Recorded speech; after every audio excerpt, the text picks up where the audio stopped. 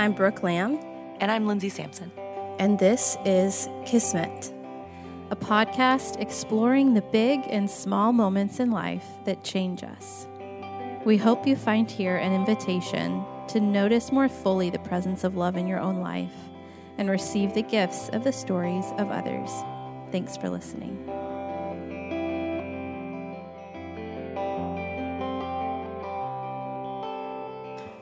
Hello, and welcome to today's episode of Kismet. This is our last guest, officially, for this season 1. We're super excited to have Emma Gautney with us today. Thank you so much for coming on. Yeah, thank you for having me. Yes, so why don't you just tell our listeners about yourself and where they can find you, what you do, anything you want them to know. So my name's Emma. Right now, I'm in the middle of a transition, and so I'm figuring out a lot of things about myself, but I'm a recent Master of Divinity graduate, kind of from all over. My family lives in Texas, but we moved around a lot growing up, and so I don't have necessarily a place I call home. Home's where my family is, but I would say I'm a creative. I love to write. I love storytelling. I love poetry. I love learning. Why did your family move around a lot? It's kind of hard to describe because I feel like we moved for so many different reasons. When my parents had a dream or something new they wanted to pursue, we would move. So they did a lot of humanitarian and aid work overseas. So we lived overseas for a while.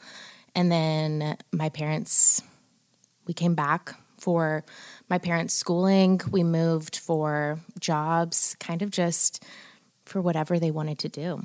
And I know you said you went to divinity school recently. Mm-hmm.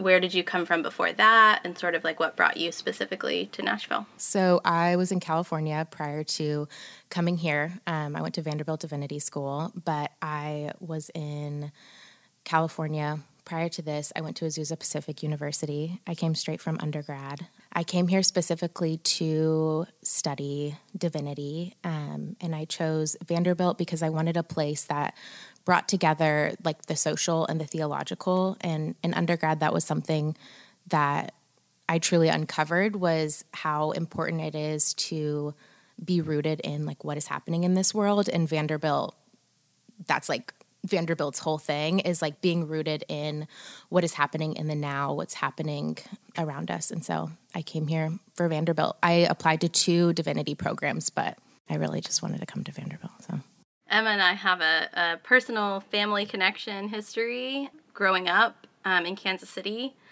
I knew about Emma's family. Some of the work that they were doing, our church supported, our family supported.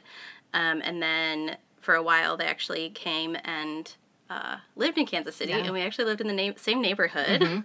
And when I was 16, I was in high school, and I would drive Emma and her sister Hope to school. Yes. At our very bizarre, tiny classical school. Mm-hmm. We have many shared experiences. Very many, yes. So it's just such a treat and joy that I've gotten to spend time with Emma in Nashville these last few years and have her on our podcast. Yeah. How did your spiritual life change when you were at Vanderbilt, and then what would you say it looks like now? In order to talk about that, I have to talk about kind of a little more specifically what led me to Vanderbilt. I feel like because I grew up in different countries and in Kansas City, went to a very small school, going to college, I was kind of unsure of like how I wanted to pursue spirituality. And I think I had a lot of ideas of the Bible and people and God, and I wanted to bring them all together. And it felt really difficult to do that because I, growing up, was told I had to like believe a certain thing. I had to think a certain way. And I felt because I had seen so many different cultures and perspectives, I didn't know how to connect those things. And so in undergrad, I was a religious studies major and a sociology major. And so I studied a lot about like social structures, social systems, and that impacted how I viewed the Bible and how I viewed spirituality. And so I took a lot of Bible classes and a lot of classes on different religions. But specifically, I took a class on Ruth and Esther. And in that class, we studied, the 2 books named after women in the Bible. And we talked a lot about like the various identities that those women held. And it was the first time that I had seen the Bible in a way that like spoke to the social structures of our time. And so like getting to study the Bible and use that as a spiritual tool that not only like helped me look inward, but helped me see the world, impacted my spirituality and my desire to come to Vanderbilt, because I wanted to learn more about these biblical stories that have something to say about our world. And I think as I continued to deconstruct what I believed, I don't know how to label myself religiously, but I do use the Bible as like a spiritual tool. And I think coming to Vanderbilt helped me learn so much about myself. I was able to learn about my own social location, my own like sexuality, my ideas about the divine. And so I really like grew into myself. And I think if I hadn't gone to divinity school and felt so safe to just like be a whole human and like search for wholeness, I don't know where I would be. But I think right now, spiritually and religiously, I believe a lot in a divine who like holds us and carries us and like speaks to us in very different ways. And I think that looks differently for each person. I think for me, spirituality is found in experience and being in community, as well as like retreating to like sacred texts, whether that's like scripture or poetry or someone's story. I think that's where I am. So I'm not really affiliated to anything specific, but I feel like very deeply tied to people in a divine that's like everywhere. I just love listening to you. I really do. And I think, like, not to keep talking about myself, but I think just for context of why I'm going to ask you these next couple of questions, like, I want people to know, like, how just impactful, like, you're sort of sharing that journey and moving it in those spaces. It was like a few years ago when you first came here and we were talking about some of this stuff and sort of what was happening for you and what had happened to us as younger people, coming from a very fundamentalist background.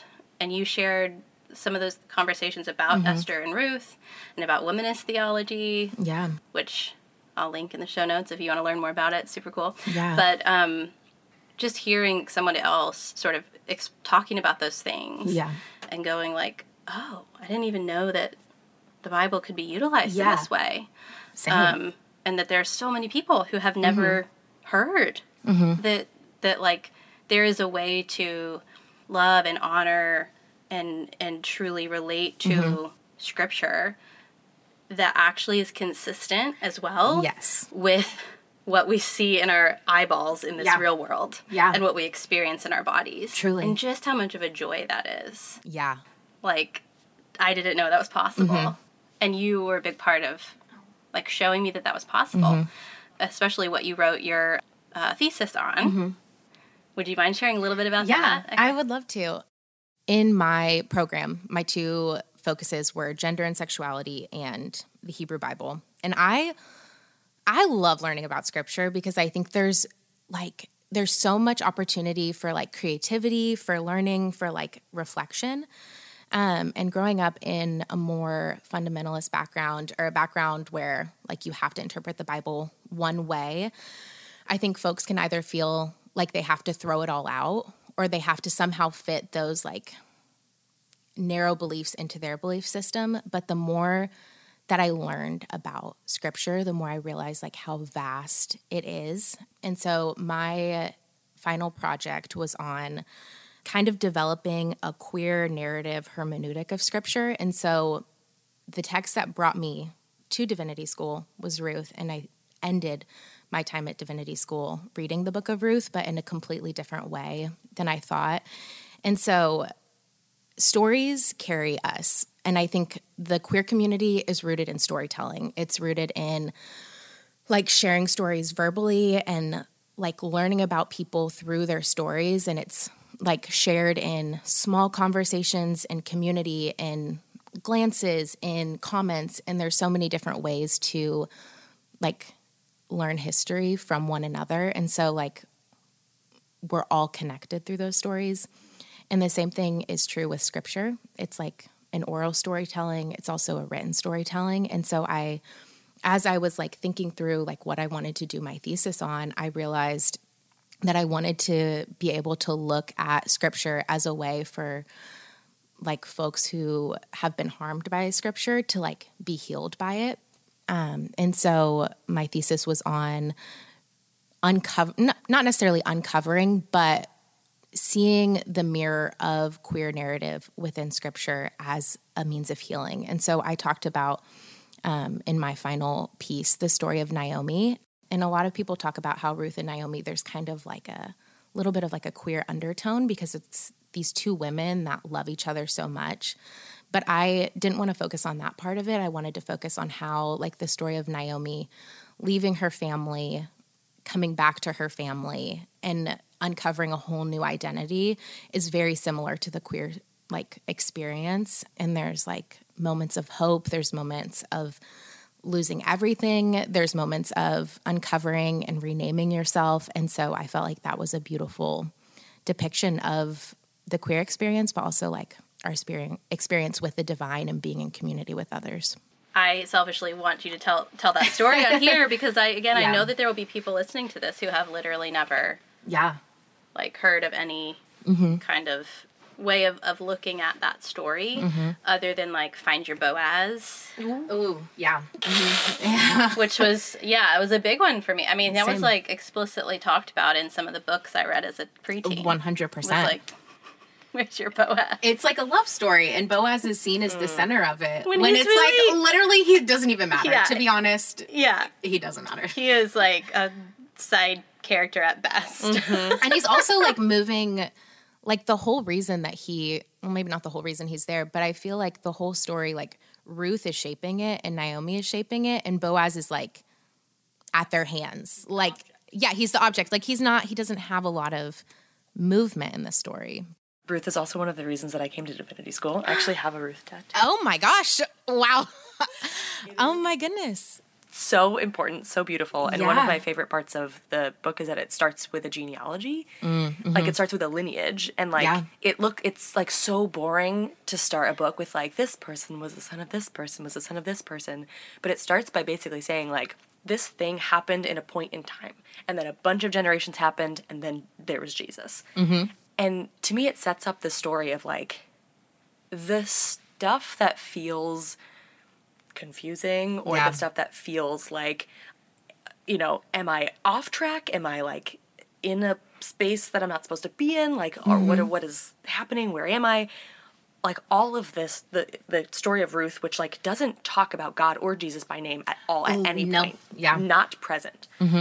It's a reminder that, like, the divine is entangled in all of these things that don't even feel like a linear story. And not only is it all, like, not only is the divine part of all of it, but that story had to take place in all of its tangles for Jesus to appear. And I don't think I'm not necessarily like all the Old Testament leads to the New Testament, because that's, like, pretty supersessionist. Yeah. But there is something about, like, the necessity of our tangled and beautiful stories of like becoming and being in community and like finding ourselves and sort of, like you said, naming ourselves. That's like that singular story had to take place for the divine to be birthed. Yeah. And that just reminds me of like each of our individual stories of like we all are going through these like metamorphosis moments where, and sometimes they look really clear and sometimes they don't. And sometimes we do things that are confusing, or sometimes it's even like things that are, socially unacceptable. Yeah. And like all of those things have to take place. 100%. For like divinity to be birthed in us and also in the world. Yeah. I love genealogies because people's names are so important, especially in the Bible, because everyone's name means something. And so I think to have a genealogy where often women aren't mentioned at all, and for Ruth to be mentioned feels really beautiful and really powerful, and like adds to the entanglement of the divine, because it also like shows that like we deserve to be named and we deserve to be a part of that story, which I think wasn't always like shared with me growing up. And I'm like, oh yeah, my name matters. Like my part of this story is important to like the divine unfolding, like you said. And so I love that. That's really beautiful.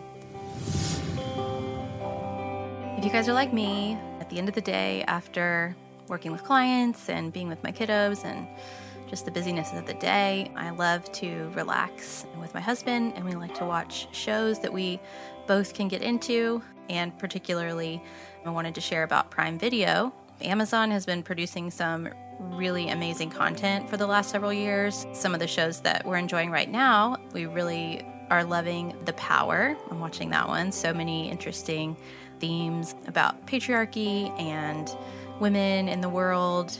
Really fascinating dystopian look at what would happen if sort of the power dynamics in this world were flipped on their heads. And there's so many other ones. So if you haven't yet tried Prime Video, we are able to get you a free trial for Prime Video. So if you want to try it out, see if there's any shows on there that you connect with, have access to tons and tons of content, you can go to kismet-podcast.com/Amazon, kismet-podcast.com/Amazon to sign up for a free trial there. And I hope you guys can find some enjoyable stuff to watch. Thanks for listening.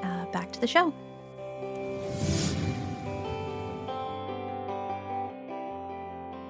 So, would you like to tell us your story? Yeah. We would love to hear it. Yes. So I mentioned already that I grew up moving around a lot, and I think that that is very important to my identity. So I was born in Texas, and I have two parents, my mom and my dad, and then I have an older sister and a younger brother. And I feel like our family makeup is kind of unusual because both my siblings were adopted. And so there was always like a interesting dynamic in our family. So put that there. My older sister's named Hope. My younger brother's named Kato. I love both of them so dearly. But I grew up moving around a lot. And so when I was 4, my family lived in the Dominican. And then when I was 5, we moved to Haiti and lived there until about 9 or 10. And then we moved back to the States. We lived in Baltimore for a little bit. And then we moved to Kansas City. And so living overseas was really crucial to my upbringing, my development, and kind of my understanding of self and others. And so it was really interesting when we moved to Kansas City because we moved to Kansas City, which is a big city, but I started going to a very small school. And so it was really interesting to be a third culture kid who was like used to living in a big community, having like lots of people around me and all of us being very different. And there was this like kind of this understanding that we could all be together, even though we had such like different beliefs, different languages, and we were constantly learning about each other. And so to move to a place where I went to a small school where I felt like I didn't know how to share these stories was really difficult. And I kind of like for a long time didn't talk about living overseas. I didn't talk about the thoughts and ideas that came with that and my understanding of people and culture and how like a lot of the ideas I had about the United States, I was disillusioned with so much of our culture, so much of Christianity at a young age, but it was very much like stuck inside me. And so at school, I had amazing friends, but it was very much, I was told I had to understand scripture in one way, I had to understand people in one way, and I had to understand myself in one way. And so I felt very limited. And so when the opportunity came for me to go to college, I was like, I want to break free. I want to go somewhere far away from Missouri. I want to go somewhere completely different. And I want to go somewhere so I can learn how to leave the United States again. Like I was like, I don't want to be here. And so I found a program. It was a global studies program, which I didn't end up even graduating with that. But I found that program because they had 2 opportunities to study outside of the university. And I was like, this is what I want. Like, I don't want to learn in a classroom. I want to learn with people and I want to like learn by doing. And so I went to Azusa Pacific University and I started to pursue global studies there, but quickly changed to sociology because as I was like learning and growing, I realized that like my desire to learn about other people didn't have to happen overseas. It could happen right where I was. And as I started to take sociology classes, I started to understand myself and my family because my family has several different racial identities. And so I felt like a lot of the time I didn't have the language to talk about living in different social structures than my siblings. And so going to school and taking sociology classes was so important to me. And it was honestly like a really big identity shift to realize that it wasn't that I wanted to like escape back overseas, but I wanted to just like learn about the people around me. And it felt so like eye-opening and beautiful to realize that like I could live in the United States and be with different people, which sounds so silly because like the United States is so complex. So the college I went to was similar to the high school I went to, where there was still like a very much like cultural norm and cultural belief system that had to be followed. And while I was in college, I was really starting to come to terms with like my own sexuality and like my own understanding of self. And it was in like Bible classes that I like truly started to like recognize like, who am I? Like, who do I want to be? And like, who do I love, essentially? But at APU, there wasn't really opportunity to explore that because it just like wasn't a safe place to be a queer person. And so I honestly like pushed down a lot of like my ideas of like who I love, who I wanted to be. And it wasn't until like I came to Vanderbilt, which was like one of the reasons I wanted to come to Vanderbilt because our dean was a lesbian.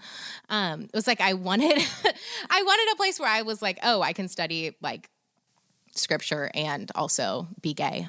But I would say like one of the biggest turning points to all of that was, and I already shared this, was in my Ruth and Esther class, but I remember we had to write an exegetical. So exegeticals are academic papers where you take a specific, it's called a pericope, but it's a set of verses and you just like dissect it. So you take like between 3 to 8 verses, you look at it in several different translations, several different commentaries, you like track the words that are repeated, you track the like metaphors that are in it, and you kind of like talk about what it means. And so it's very personal and also communal because you like recognize what you believe and then you check with other people kind of deal. So like a deep dive on a small, very section. small. And sometimes it'll have like an explicit lens, like we're going to do this from like, we're going to look at Luke chapter 2 from a queer lens or from a womanist lens. Yeah. Okay. Yeah. Okay. So it can honestly be whatever you want it to be.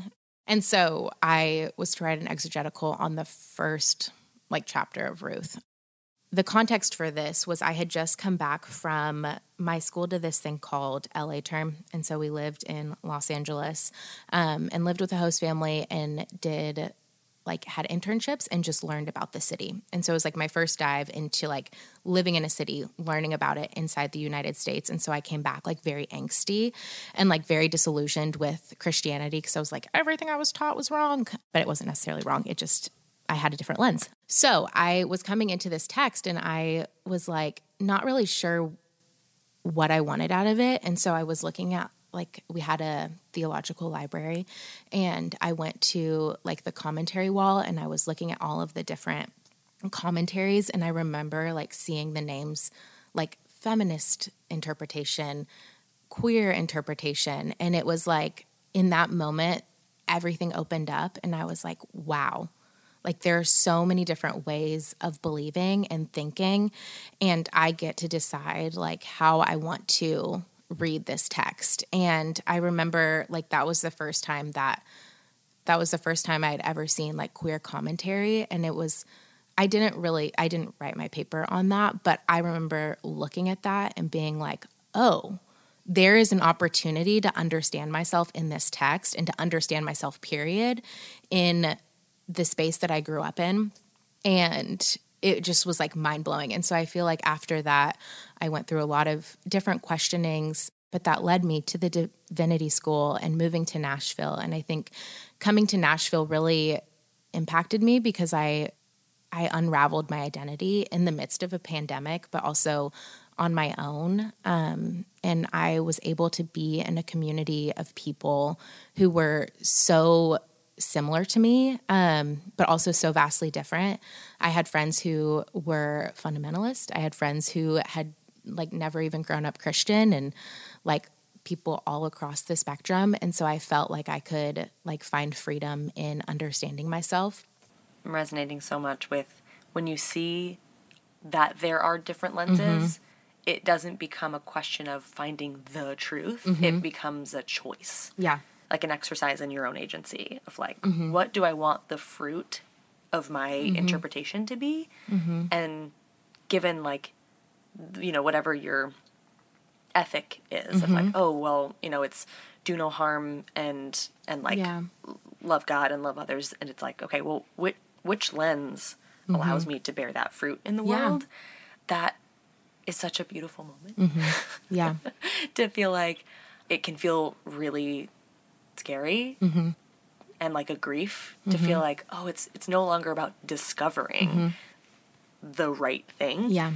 It's about seeing the lenses and saying, okay, what does this tell me about God? What does this tell me about myself? What good does this allow me to do in the world?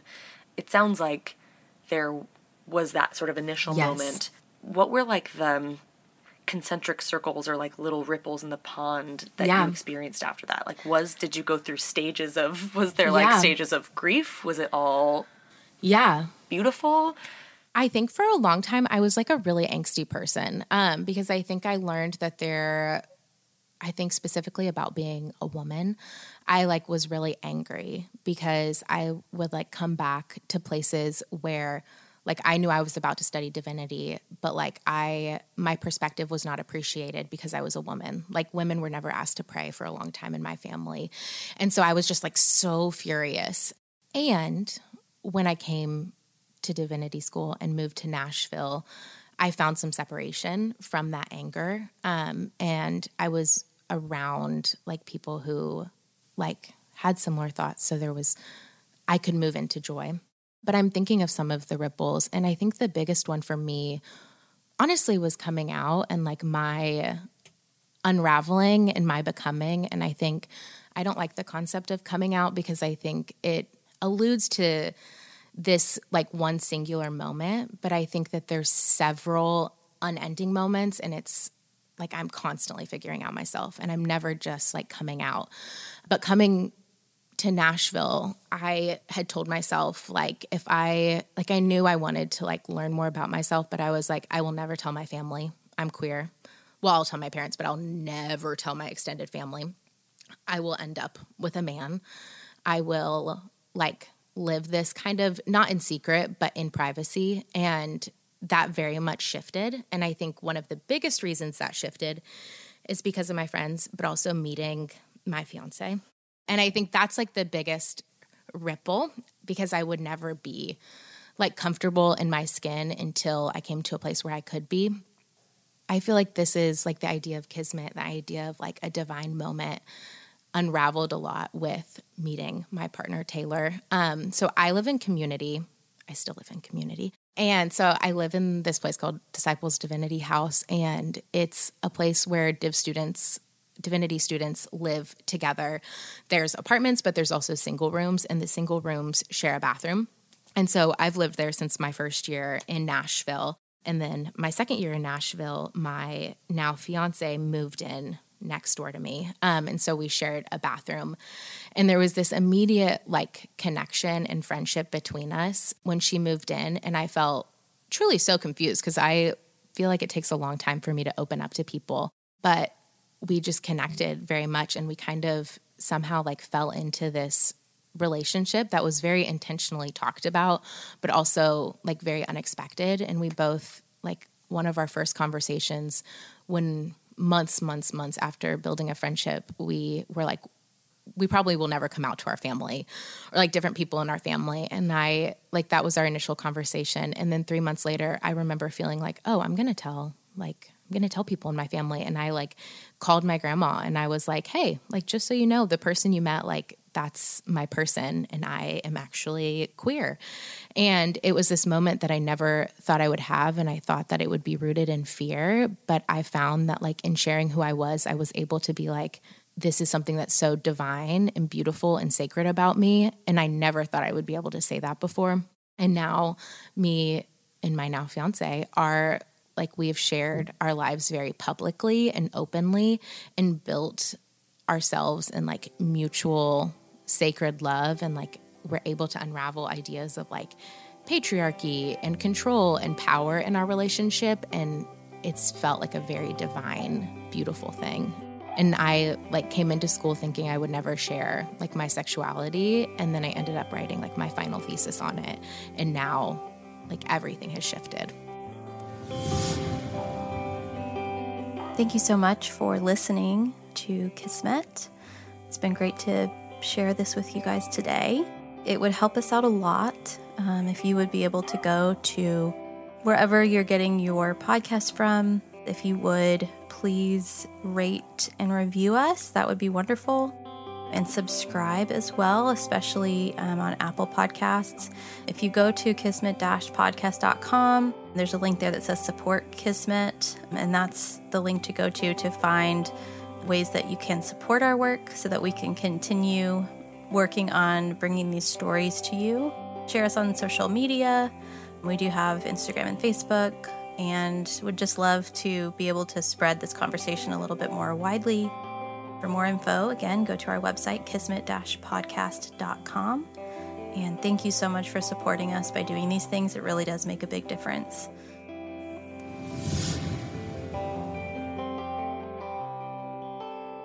Something that I hear that I just think is really beautiful is this like full circle experience of you had this knowing inside as a child in these communities in Haiti and the Dominican. Mm-hmm. This knowledge in your body of just this expansive space. Yes. And this room for like diversity and difference and totally just that openness that children like come into this world having. Yeah. And then you came here. Mm-hmm. And again, I feel so much like empathy and love for that little part of you because that must have been so confusing. Mm-hmm. And to not have been an adult to be able to talk about what was happening. And then, understandably, becoming very angry at that. Then you come into this space as an adult, and you followed the voice inside that sort of brought you into this space. And now you've been restored to that which you had as a child. Yeah. That is a very beautiful way of putting it. I love what you said about the phrase coming out. Because it struck me as like coming out suggests that you are revealing a fully finished thing. Yeah. That's like, yes, I have been this being in private and now I'm showing this being in public. Yeah. And in reality, it's this like, it almost sounded like one coming out allowed for 100 coming outs. Yeah. Or like one act of bravery allowed space in your life for other acts of bravery to even be possible. Yeah. And it's like that first one that I think like there is a moment, I think that there's beauty in naming the first of many moments. The first time that you say something brave, the first time that you say something where like saying something true about yourself could make you lose other things. Yeah. But I love this idea of like, it's not one thing. It's not one time. You're going to be experiencing these moments where you choose the whisper of the divine in the quiet parts of your heart over whatever expectations were put on you by whoever, by other people. And and like there is that first moment of like the first time you ever do that. But then that allows so much room for you to do it over and over again for kind of the rest of your life. Literally, yeah. There's beauty in the first, but you're just cracking open for other moments. That's great. Yeah. And I feel like there's a lot of grace there too, to recognize that like there are moments when I think we all like hide ourselves in different moments, but there's grace for ourselves and like a very deep gentleness in those moments of when we've had to like kind of protect ourselves and not share all of ourselves. And I think there's a lot of grace for other people. And I think there's an understanding that like maybe this person I'm talking to, like they're still becoming too. And so I think the unraveling is also wrapped in a lot of grace, which I return to a lot. There's like a fill in the blank phrase that we say a lot in this podcast. And it's like the universe is so much more blank than I expected or realized. What comes to mind for you? I think the first word that came to my mind is complex. Every single day I learn something new. And every single day I see people in a different way. And I just feel like the universe is so complex. And every time I begin to learn something, I realize how much I don't know. And I love that because I feel like I'm consistently and always curious. And it provides, as we said, opportunity to unravel. But like everything is so deeply interconnected, but also so deeply different. And I like really appreciate that. Is there anything that you would want our listeners to know from your experience, from the Kismet moments in your life? Mm-hmm. What I would say to people on a journey is that, like, everything takes time, and there's a lot of, like, discovery that happens when you're learning about yourself, and, like, that can't happen in an instant. And it also, there are moments when it happens in an instant, but I think that to have, like, so much gentleness and grace for the time it takes to learn about yourself, because it's unending. And in that, like, you never have to have it all figured out before you start, like, talking about yourself. So I think time. Any books or resources or anything that you're loving right now, or that were, like, really influential for you that you want to recommend? I think the first book that comes to mind, which I think is a book read by a lot of people, but Letters to a Young Poet by Rainer Maria Rilke. I think that's a beautiful book when you're learning how to write about yourself and learn about yourself, because it's all about living in unanswered questions. So I love that book. I think a fiction book that I also think is a beautiful book and resource to just, like, being present in the fullness of yourself is House on the Cerulean Sea by T.J. Klune, because it's very beautiful and childlike and full of wonder and curiosity. Thank you so much for coming on today. It's been such a privilege, and just really enjoyed this conversation. So thank you for having me. Thanks for wrapping up our season. Oh my gosh, thank you. This must be